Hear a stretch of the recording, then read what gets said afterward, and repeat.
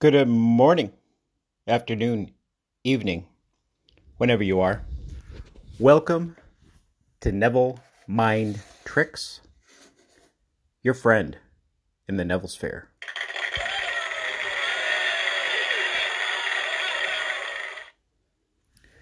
You may or may not be asking yourself right now, where's the music? Yeah, for some reason, the music app is spinning. So, we're going anyway. I realized yesterday I never told you how I bent the silver spoon. Remember, how is irrelevant. So anyway, I ran over one with my car. I went somewhere, parked in the parking spot, got out of my car, stepped on something that was weird, and looked down, and it was a bent spoon that I just run over.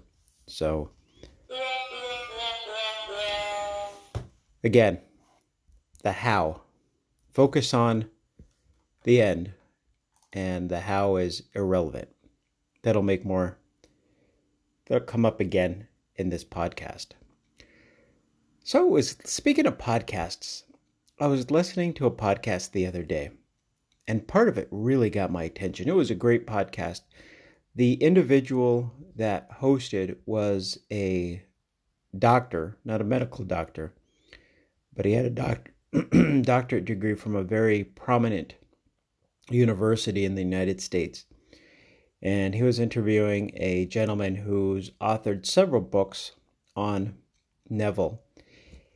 And a topic that I always bring up came up. And you know, it's very, I don't know if fulfilling is, once you know the Neville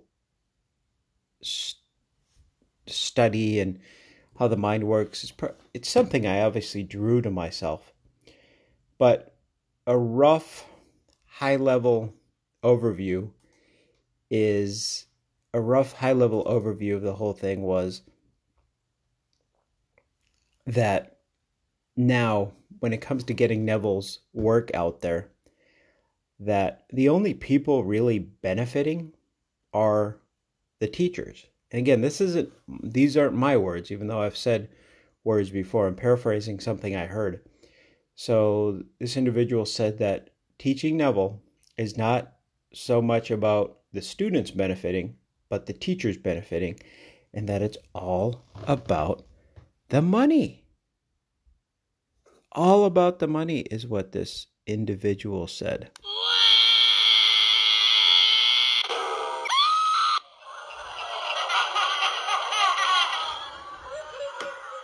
I just found that fascinating that I'm not the only one that sees that. Now, here's the interesting thing. So, I'm the famous don't spend money to learn Neville. Okay? Now, that doesn't mean that if you're compelled to give somebody money, like if you wanted to buymeacoffee.com/mind Neville, if you're moved to do that, do it. I'm not asking you to. I'm not expecting you to. But I get a lot of random surprises through that. And I know it's all me. But if you ever want to do that on your own, you're more than welcome to. But again, very interesting. So going back to the spoon and the how.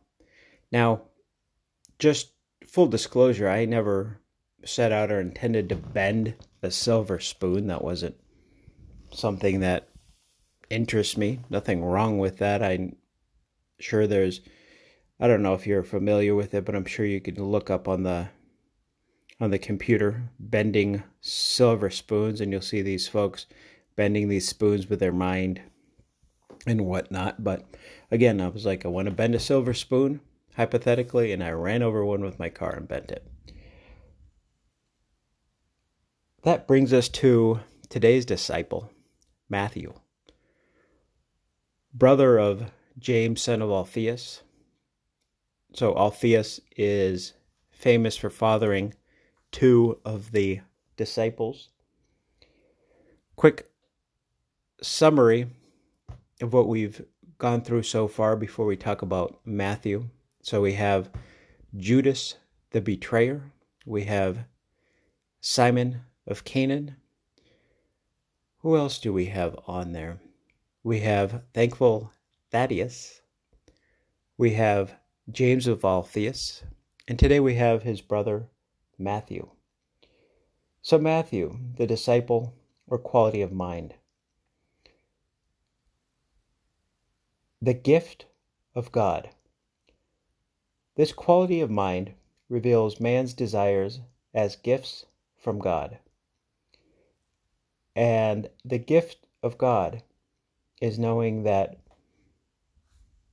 God's ways are past finding out, that we just have to accept the gift, feel as though we're in possession of the gift, and trust that the gift will come. Very simple. The gift of God. Live in the end. Go to the end. Always go to the end. I think I've said that before. How now, cow brown? Cow brown, cow how? Something like that. Caring is sharing, you know the thing. An odd musicless day, which just means more silence. So here we are, going into a silence where we emerge, knowing that you're not only getting one gift from God, but 2. The first being the desire, and the second being the how. Enjoy the silence.